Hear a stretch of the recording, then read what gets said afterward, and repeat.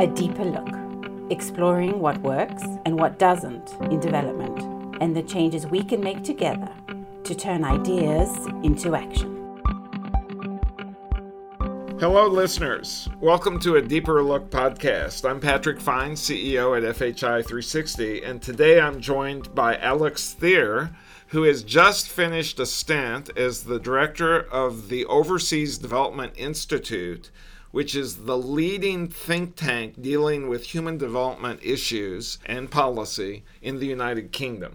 Alex, welcome to the podcast. Thank you so much for having me, Patrick. It's a thrill to be here. And I have to say that ODI has had such a huge influence on the thinking of the international development community, not just in the UK, but worldwide, that it's really exciting to have you with us. So the theme of this year's podcast is the darker side of development. And Alex, in addition to working as the director of ODI, you've also worked at USAID as the director of policy. You managed programs in Afghanistan.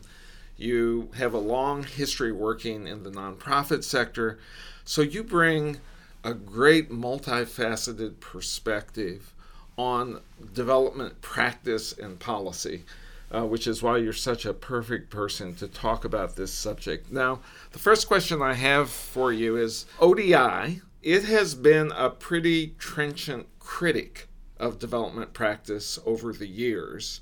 What is the perspective today from the UK or from ODI on the current state of development practice? Is there a darker side? Well, thank you again so much for having me. I feel like I've spent a lot of my career on the dark side. And what I mean by that is that I have always been drawn, I think, to working on some of the hardest challenges. I've spent a lot of my time, particularly in fragile states, and working on other really deeply difficult issues and divided societies. And I live, I think, a life both practically and intellectually constantly thinking about why these things that we do are so challenging and why we so often come up short. I think one of the things that really attracted me to being at ODI and throughout my career has been an honest assessment of what it is that we do and how we can and must do it better. Because the issues that we're trying to tackle are so fundamentally important. And today it seems like that is truer than ever. Exactly. When you look at issues like climate, when you look at issues like pandemics, when you look at issues like human displacement, I mean, we are facing at the same time as we have seen tremendous positive influence and impact on human development, reduction of extreme poverty, we are also seeing some challenges which do feel truly deep, long-term, existential. And development is about trying to address those things. And increasingly, it's about addressing our own deficits as well as those of others. Right. And so I think one of the key things that's so important for us to understand today is that there are no more developed and developing countries. We are all developing countries.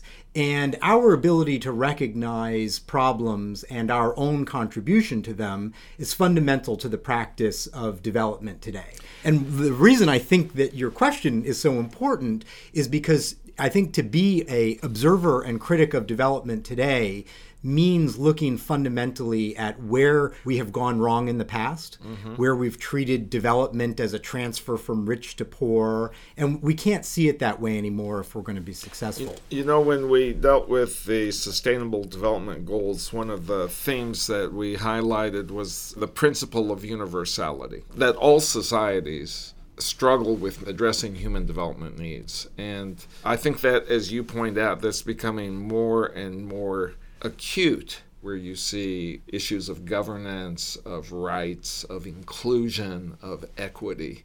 One of my observations about development in general is that there's a misconception that if we only can solve this problem, then we will have reached some end state, and there will be no other human development needs to address, where in fact we're on a continuum where as we make improvements, say fewer people are living in poverty today than 20 years ago. So as we make improvements, there are new challenges that are being driven by urbanization, by climate change, by technology. And I agree with your point that looking forward, it looks like those challenges are becoming more formidable, not less.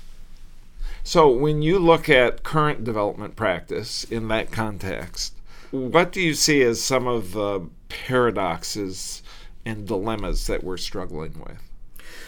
Well, I have always been focused on what I think is the preeminent dilemma of development. Maybe you could even call it the original sin. And that is that development resources often interfere with the social contract. I think that that's the fundamental dilemma because development resources can interfere with the mechanisms of accountability that are ultimately fundamentally important to create well-functioning, inclusive societies. Right. And part of that critique is that it undermines true democracy. Absolutely. We can map out a little bit how this really works in practice. So the first is that, of course, who is setting development policy? It's often the donors. Mm-hmm. Now, hopefully, at its best, donors are doing that together with local leadership and local ownership. But as we know, that's often not the case. Or even when they try hard, it's still compromised because those ideas and that flow of money and ultimately the decision making about where to spend and what to spend on do come from donors. And so you start there. It then moves to the fact that because those who receive that money tend to be more accountable to the people giving the money than to the ultimate recipients, to their own citizens, that then interferes with the fact that that government, those institutions, are meant to be more accountable to their own citizens than they are to some faraway donor. So there's this second challenge that gets there. Just on the first, about the donors often setting the agenda, and even if they're sincerely trying to do it in a collaborative manner, that they're really the final decision makers. That's kind of the notion of he who pays the piper calls the tune. Exactly. Having been the head of policy at USAID, I'll give you an example of this because I think about it a lot. We were doing a 5-year country development strategy with Nigeria. And Nigeria is a critically important partner of the U.S. government, of USAID. And we spent a lot of effort doing analyses and constraints to growth and talking to people at the national level and at the subnational level about what they want, what they see as their path to development. How do they want to partner with us over these 5 years and ultimately a couple of $1 billion that'll go into investment from the U.S. into Nigeria during that time frame. And we spent basically a year kind of coming up with this and really thinking about it. And then what happens at the end of that year? We get the budget with our congressional earmarks. And 85% of that budget in our first year, 85% was going to go to health. And I will tell you that during that year-long process, we did not conclude with our partners in Nigeria that 85% of the spending should go to health. Health was important, but it was a much, much smaller part of the overall pie in terms of other things that they wanted to do, like focusing on economic growth, focusing on provincial level governance, things like that. That's not where we ended up putting our resources. That's a great example, and we've seen that example play out not just with U.S. assistance, but with many countries' assistance across the world. Oh, I mean, this is not a United States problem particularly. We're the biggest, so it's particularly important. And I think we rightly pay a lot of lip service to the need for ownership. But the reality is that it's everywhere. It's in all the donors. It's in philanthropy. It's in all of the major governments that have aid agencies. Right. So let's go back to that concept of assistance because it's coming from an external party, undermining the social contract within a country. Can you say some more about that? Yeah, well, I mean, fundamentally, I think that what we have learned, and I don't mean we in the development community, but we as a big group of humans over the last couple of centuries, that ultimately sustainable development, the path towards justice, the path towards equality, is one that is born on a process where the people have control, they are empowered, and that they can hold people who take power and abuse power accountable for what they do.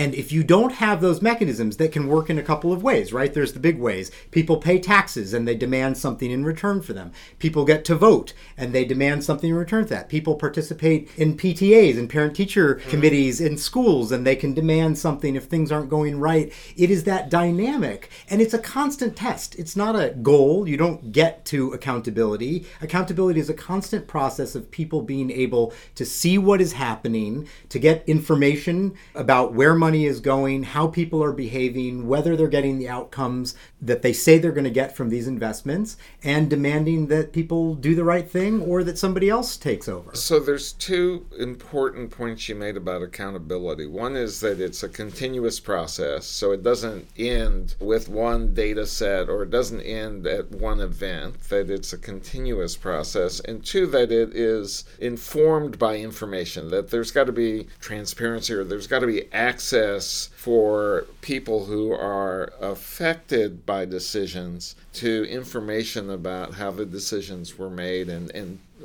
maybe input into those decisions.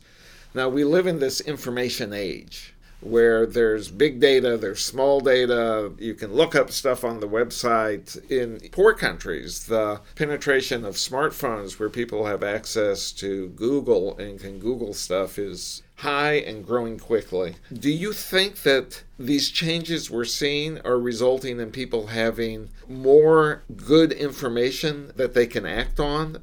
Absolutely, but you outlined very well the two key elements of sort of transition of accountability.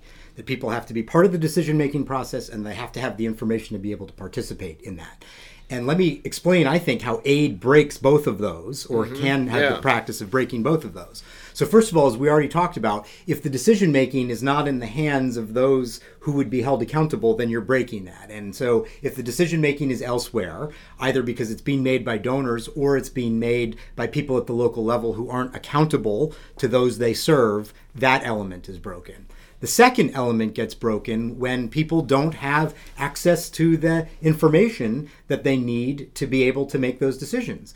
There has been a great movement in the last number of years to increase transparency and to make sure that citizens have access to that information. And I think we've made a lot of improvements. I mean, I worked at USAID on opening up huge troves of data and transparency that certainly weren't there before, both for American citizens and for people around the world who are recipients of that aid. And at the same time, there has been a lot of investment from the aid agencies in trying to increase transparency. I've worked in the last couple of years on a project in Uganda called Know Your Budget. And the whole purpose of that is to show the budget for Uganda, not the USAID budget or the DFID budget, Uganda's budget. The national budget. The national budget, what that is, and how it's broken down into different sectors, whether it's spent on health, education, infrastructure, but also how it's broken down subnationally. Where does that money go? And I went to the Ministry of Finance and I got a bunch of guys with me and we set out and we drove out into the countryside in Uganda and we went to some schools and some health clinics where they then are supposed to be able to see, well, how much did we get and what impact has it had? And the good news is that there's so much room to improve what people see and what they understand. The bad news is putting up a website does not get people in a Ugandan village accountability. They're barely looking at that website, if at all, let alone, so what do I do with that information? How do I use it? How do I advocate around it? And so I do think that there's been improvement, but we are still a long ways away from having citizens at the end point where they are going to a health clinic be able to demand what they get. Because when we sat down with these people in the health clinic, it was fascinating. They had up on the wall all the things that they were doing and the money that they got. They showed on a poster on the wall the amount of budget that they were receiving from the Ministry of Health. Exactly. And they showed how many people they were seeing per month and what kinds of cases and so on. And that was great. But they had no idea whether the budget amount was the right amount, whether that was what they were supposed to be getting. And it was fascinating because the Ministry of Finance officials didn't even know really how to tell whether what was coming out of the pipe at the end was really what had been planned. And so I think it was kind of a wake-up experience for everybody. Yeah, that's a great example. I'm also concerned. We have made big improvements in aid transparency. So information about how foreign assistance funds are allocated, where they're allocated, how much is available for what purposes. But I worry that because of information overload, rather than building accountability and trust, strengthening the social contract, it's starting to break the social contract down. And now you see governments purposely providing misleading information to obscure what's actually happening or to serve specific policy purposes. Is that something that you've looked at all? Well, I think one of the things that we know is that money doesn't tell you much. You know, it's fascinating. Last year, I think it was, Steve Ballmer, one of the heads of Microsoft, started this big similar thing for the United States, Know Your Government, showing where the budget is going everywhere. And so this is not just a problem for Uganda, it's a problem here. But one of the principal problems that we have that I think that we've been really trying to work on in the last couple of years is the money does not tell you much. What you want to know is, are you getting outcomes for these resources, and are those outcomes the right outcomes? Are they comparable to what somebody else could get using those same resources? And that is a really complex problem because it's hard to determine whether the money led to an outcome. That alone is hard enough. Right. But then it's harder still to be able to tell to whether that's the outcome that you should have gotten or expected, or whether you could do better. Right. That notion of really being able to assess impact, whether the outcomes are concurrent with the effort and the resources, or justify the effort and resources, is one of the big challenges in human development. Yeah, and that's why I think, ultimately, look, there's not a magic solution to this, because there's not actually an answer to that question, because ultimately we will all have our perspectives. It's always experimentation. And we will make judgments, which brings us full circle. That's why accountability is so important. Because it is ultimately not some god of human development who will look from on high and determine whether we made the right investments.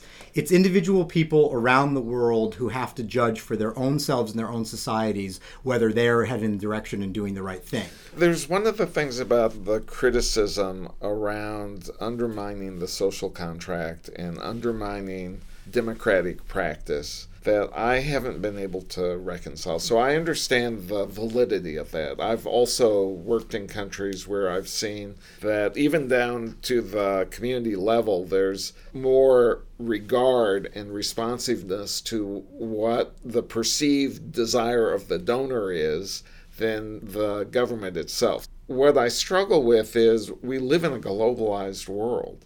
So what is the counterfactual to that? What is the alternative to that? Is it that you don't have international relationships, that you don't have external parties, whether they're commercial businesses, whether they're development banks, whether they're bilateral donors, that they're just not going to play a role? While on one hand, I agree that there's a valid critique there, on the other hand, I don't think that you can legitimately say if you're investing resources, you shouldn't have a say in how those resources are used, because there's an accountability line to whoever is investing the resources as well. So how do you reconcile that critique with the fact that we're in a globalized world where there's going to be all sorts of interactions amongst different players? I mean, I don't see this as a binary. I am a great supporter of the power and potential of aid and partnership to do amazing things.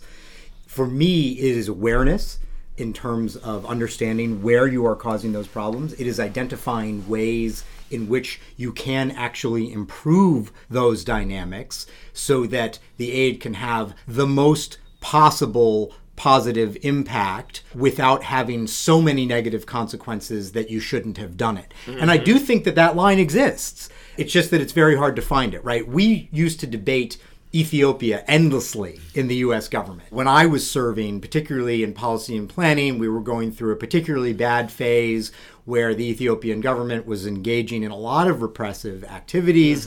And at the same time, they were seeing some tremendous positive impacts from the development investments. Economic growth, improved health outcomes. And it is the great sort of manifestation of the conundrum that we are talking about. Because on one hand, you look at it and you say, wow, Ethiopia has incredible potential, amazing people, so much opportunity. We don't want to stand and turn away and stop investing. And at some point, you also look and say, like, man, the people in the government are their own worst enemy.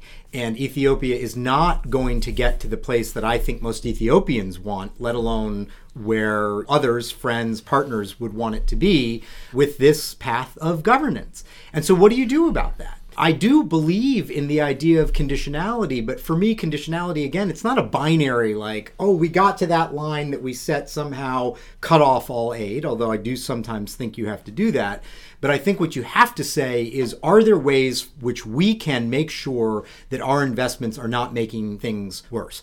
I started out in my career in Afghanistan, as you mentioned, and one of the first things that I did as a young aid worker was went on a retreat with a whole bunch of people in the aid community on a do no harm workshop.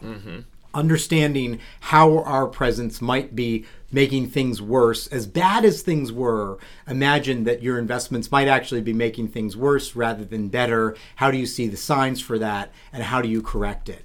And that's basically how I've continued throughout my career, because I do think that there are ways to improve against the problems that we're talking about. Do you think that as a community, the development community, that concept of do no harm has gained momentum over the years? Or if you think about where we are now, do you see less emphasis on that? Well, I actually think particularly in the last couple of years, we are going in the opposite direction. Right. We have entered into an era where this idea of aid in the national interest is becoming this overriding theme or mantra among many of the big donors. And I think that in many ways it's pushing us in the wrong direction. So that's taking us towards the darker side. I agree with that. I had a conversation with some policymakers recently here in the U.S. around how to maintain public support for foreign assistance and for international engagement. And their view was very strong that it's got to be tied to national security interests. I said, look, I understand the link to national security interests, and that's a legitimate link, but there is also a link to our ideals and our values as a nation. And I fear that we've got the balance wrong, and ultimately it will not serve either our national interests or the interests of our partners and of the international community if we lose sight of the fact that there is a reason for us to be engaged that is really around us being a good actor and contributing to a greater good and to the welfare of the planet. And when I tried to articulate that point of view, the response I got was, no, that's not going to resonate with anybody. They said, we don't disagree with that, but that's not a winning argument, so we're not going to make that argument. It worries me because if we lose sight of the fact that there is a reason for us to engage with the world that is not just our own self-interest, but that there's a greater good to be served, I feel like we can lose our way, and that we open ourselves up to more and more moving towards the darker side of development. Absolutely. I think that in a world of America First and Brexit, that this idea that we have a small approach to our national interests, that we have a zero-sum approach to our national interests, risks misdefining our national interest. Yes, exactly. And what aid can do as a part of that. Look, I don't want to give that ground because I disagree with the idea that there is some small national interest that aid serves. I believe in a more expansive view that I think you just articulated of what United States national interest means. Right. I was part of the team of people who helped to draft the 2015 U.S. National Security Strategy under President Obama. And we had these debates endlessly in the Situation Room. How do you define the national interest? What does it mean? What are the ways in which we contribute to that? And in the end, that document lays out an idea of national interest where the national interests of the United States are in a world where there is more democracy and less authoritarianism, where there is more there's more equality and less extreme poverty. Not only because of an ideal, although I support those ideals and values, but because it actually benefits us long term in the world. If we are concerned about the Ebola crisis, both the one that happened several years ago in West Africa and the growing one in the DRC today, and you had people freaking out all over the country. Just think about people in the United States, that people were going to get in with Ebola. If that's your concern, then you want better development in the DRC and in Liberia and in Sierra Leone. Or look at Central America right now. So at the beginning of June, the administration announced that it's terminating all assistance to Central America because the countries are not stopping migration. That would be another example where, rather than having a broader view of how to serve both our national interests and the interests of our neighbors, it's a very narrow point of view. I mean, it's a catastrophic one, because if you think about the reasons for migration are complex. We know that. But we also know that high levels of violence and lack of economic opportunity are fundamental drivers of migration. And if those aren't issues that you are willing to work on with your southern neighbors, then you are going to find more problems with your southern neighbors and on your own borders. Right. It is absolutely the case that we need to invest in things that benefit us. But again, it's not just this idea, because, you know, the whole migration, quote unquote, crisis has swept Europe as well. And many aid agencies in Europe have started to say that we want to redefine some of the premises of our aid about migration. And I think that there's a danger there too, because then it just becomes about this idea of paying people to stop migration, as they've just done with Mexico, or as the Europeans did with Turkey. And that's not what you do. You don't build less porous borders and prevent people from getting to your country so that they get stuck in someone else's country. You have to work on the deeper problems. And the biggest one of all, of course, is climate. Climate knows no boundaries. If you want America to be first, then you better fix the climate, because nobody is going to be first if climate change continues on the path that we're on. Right. And what we've seen over the last 5 years is a wave of migrants that are really the root cause is climate change. And if you look at, for example, the migration out of the Sahel towards Europe, there's a direct link to the changing climate in those areas and the ability of the countries like Burkina or Mali or Mauritania or Senegal to be able to support the populations that they have and provide some kind of opportunity for people to have the kind of lives that they aspire to. I mean, it's really stunning when you look at all around the world, you're getting these spikes of temperatures. If you look at the maps between the Tropic of Cancer and the Tropic of Capricorn and the likely temperature scenarios over the next 30 years, you have an enormous number of people who live around the equator and 20 degrees north and south. And those temperatures are going to become not only unbearable just for daily life, but certainly have major effects on things like agricultural productivity. Right. And so we are heading towards a world in which temperatures and other climatic events are going to drive people to other places. Alex, you've been one of the leading voices promoting the idea of poverty reduction. But what we see now, not just in the U.S., but more broadly across the international development community, is a move away from the language around poverty reduction and having it replaced really with the language around economic growth. How do you view this shift in the narrative and in our objectives from an objective that is focused on eliminating extreme poverty to an objective that is aimed at promoting economic growth? Well, I think that we have two challenges with that. One is that I continue to believe fiercely that we can and must end extreme poverty.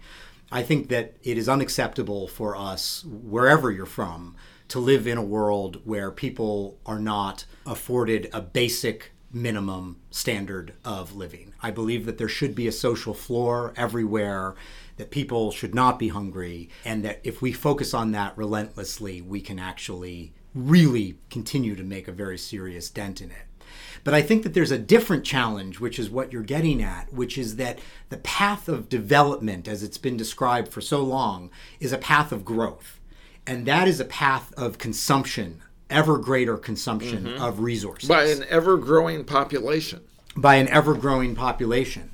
And so if you look at some of the numbers, I've been doing a piece of work looking, for example, at food consumption and caloric consumption and what it is in wealthier countries, what it is in poorer countries, and if everybody is going to be equal, how that will change. And the numbers are quite startling because in order to get everybody to this kind of minimum that is agreed by health experts of 2,200 to 2,500, depending on who you are, where you are, calories a day consumption, which A means that you have to have even more calories available because, of course, if you're eating something at your house, it takes a lot more to produce that. And that overall, we would have to, for the existing population, let alone the increases we're about to see, it would mean a 60% increase in the number of available calories globally for everybody to be equal on the standards of the U.S. today. Wow. Now, you might say that's is startling. It is. And you might say, well, that's too high a figure and so on. But the underlying point is that we want people to have that basic minimum of calories in order to be healthy, but we have to understand the global food system, the global transport network, the value chains that are necessary to produce that.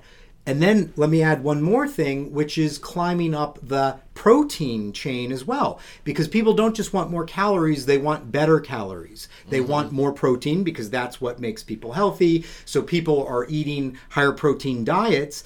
Producing protein is vastly more expensive to the planet in terms of water and energy than producing plant-based protein is. And so ultimately... Oh, you're talking about the difference between meat and... Well, so first it's the difference between overall diets that have a lot of carbohydrates and protein-heavy diets. And then within that, it's the difference between meat-based protein diets and plant-based protein diets. And so if you start to factor that in, the amount of energy, water, land resources that are necessary to create all those calories is enormous. And the last thing we want to do is say, well, we should let the rich continue to eat as they are and make the poor slow down or not eat as much. So we have to find a way to be able to do that within the planetary boundaries that clearly exist. So what's your conclusion about how to do that? Well, it really comes down to a seriousness about what I call the great sustainability transformation, which means that not only in the countries that are the wealthiest do we need to do a lot about reducing the amount that we use of energy and water and those things, because we're way over our own budgets, but we need to really build in to the development path of countries that are still much more in the building phase a much stronger approach to sustainability. But that has costs. And so we need to make sure that we are willing to contemplate and put in those upfront costs now, because if we don't, we are going to end up with an agricultural system and an energy system that blows us up out of the water or submerges us. Well, and that drives climate change. And if you factor in climate change, then that's going to have a extreme effect on who gets to consume and who doesn't. That's exactly right. I mean, all of the strategies of development are based on economic growth and increasing consumption. Does that lead you to conclude that we need to have a different paradigm in terms of thinking about what society should look like, or how we promote well-being in the society? Absolutely. I mean, there's a great book Kate Raworth wrote called Donut Economics, which looks at this idea of translating growth into sustenance within planetary boundaries. Mm-hmm. So how do we think about how economies produce what we all need without the more singular focus on growth? And that's a mindset, it's a metric, it's how so many of the systems work, because we don't price in what things really cost. Yes, some of these things will be more expensive, but do we want our oceans full of plastic? No. So we have to price those things in. And when we do that, it's not blowing our economic system out of the water. It's saying that if we want a long-term economic situation that takes care of our environment, that reuses the plastics that we have in our economy, that makes plastics out of better things, that finds alternatives to it, there's plenty of room for profit there. There's plenty of room for innovation and new businesses, but we do have to cost those things in or we won't survive. And I don't think that that's revolutionary in the sense that I think it's a lot of stuff that we do, but we have to get much more serious about making sure that we're really building those costs into our approach. So you're fundamentally an optimist, and you can see pathways to make a transition from more harmful practices to less harmful and ultimately sustainable practices. I'm optimistic about our potential. At the moment, I'm less optimistic about our current path. Yes, because I was going to say, if you look at just in the U.S. at the current politics, it's really about denying that there's a need for change. Absolutely. And I think that we continue to make decisions that are not forcing ourselves to confront that reality. And we have to do it. We cannot wait until it is too late, obviously, because the way change happens on the planetary scale, we can't turn on a dime. We know enough now to know that we need to be doing much better, but the politics currently are not supporting it. And that's true in a lot of places. Right.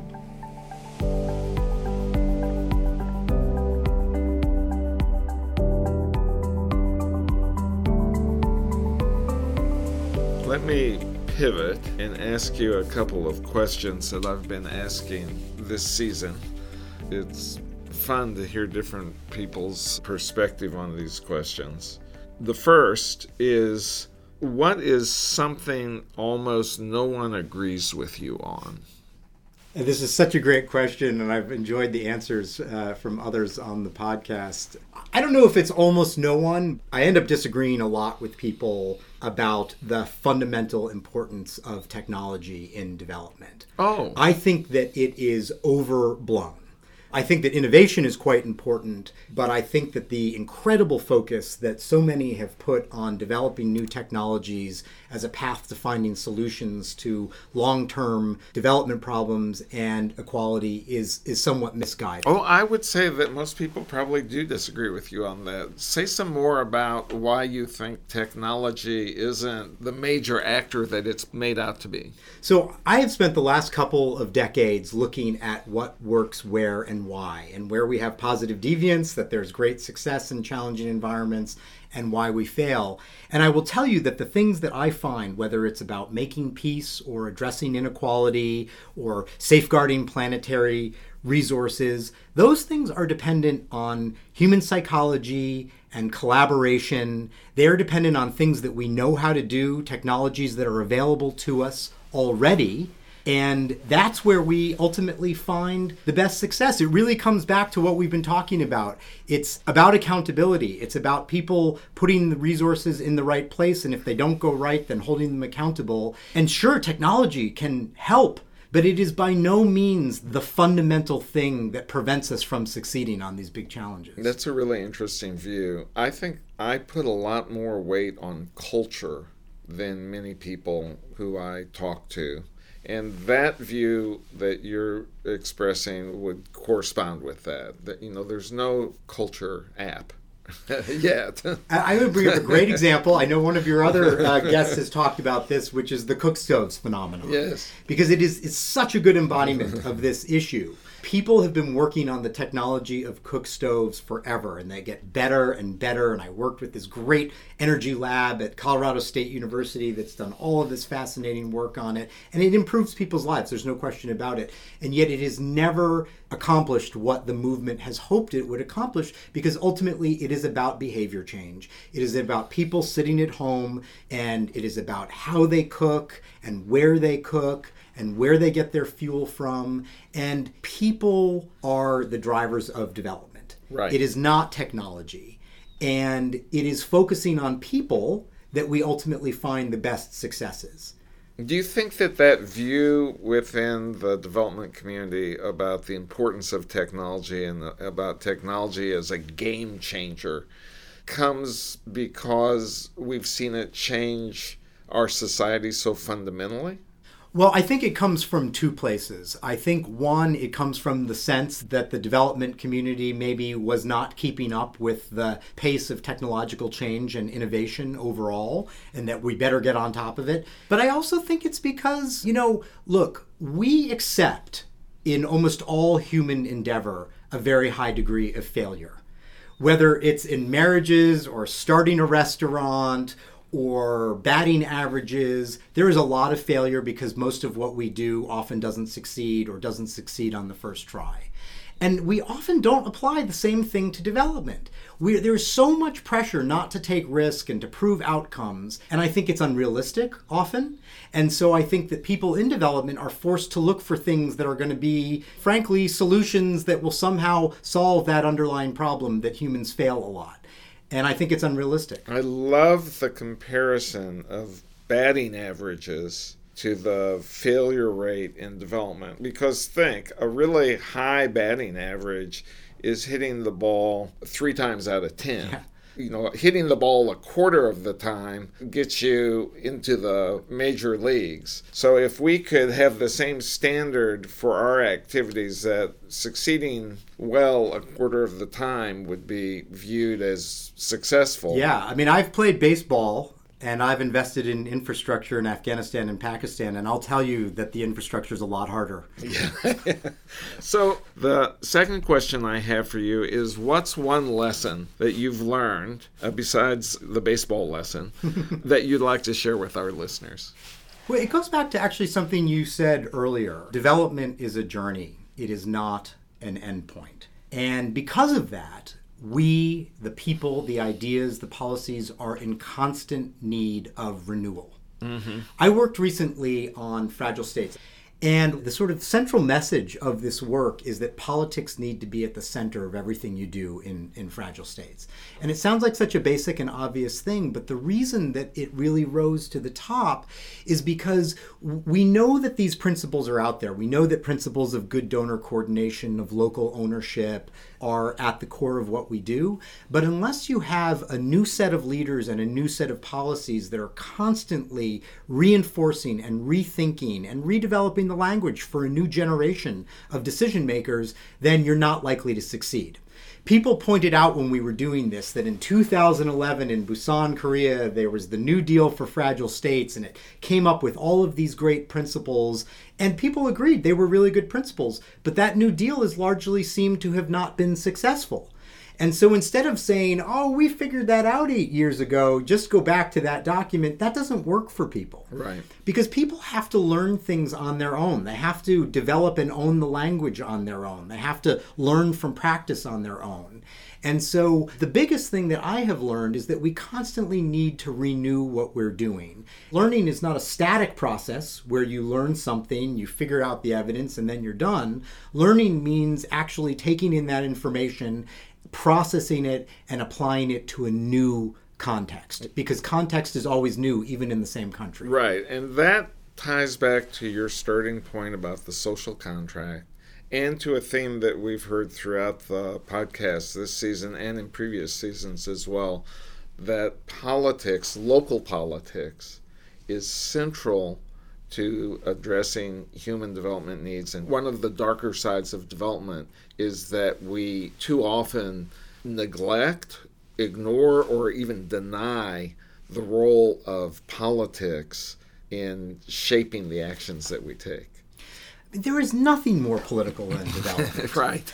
I mean, you look at law, you look at education, you look at governance, all of these things, that is the grist of politics everywhere. Exactly. And then to deny it or not recognize it and not have it fully engaged in what you are doing in development is always going to end up with a deficit. Alex, thank you so much for sharing your perspective with our listeners. Listeners, thank you for tuning in.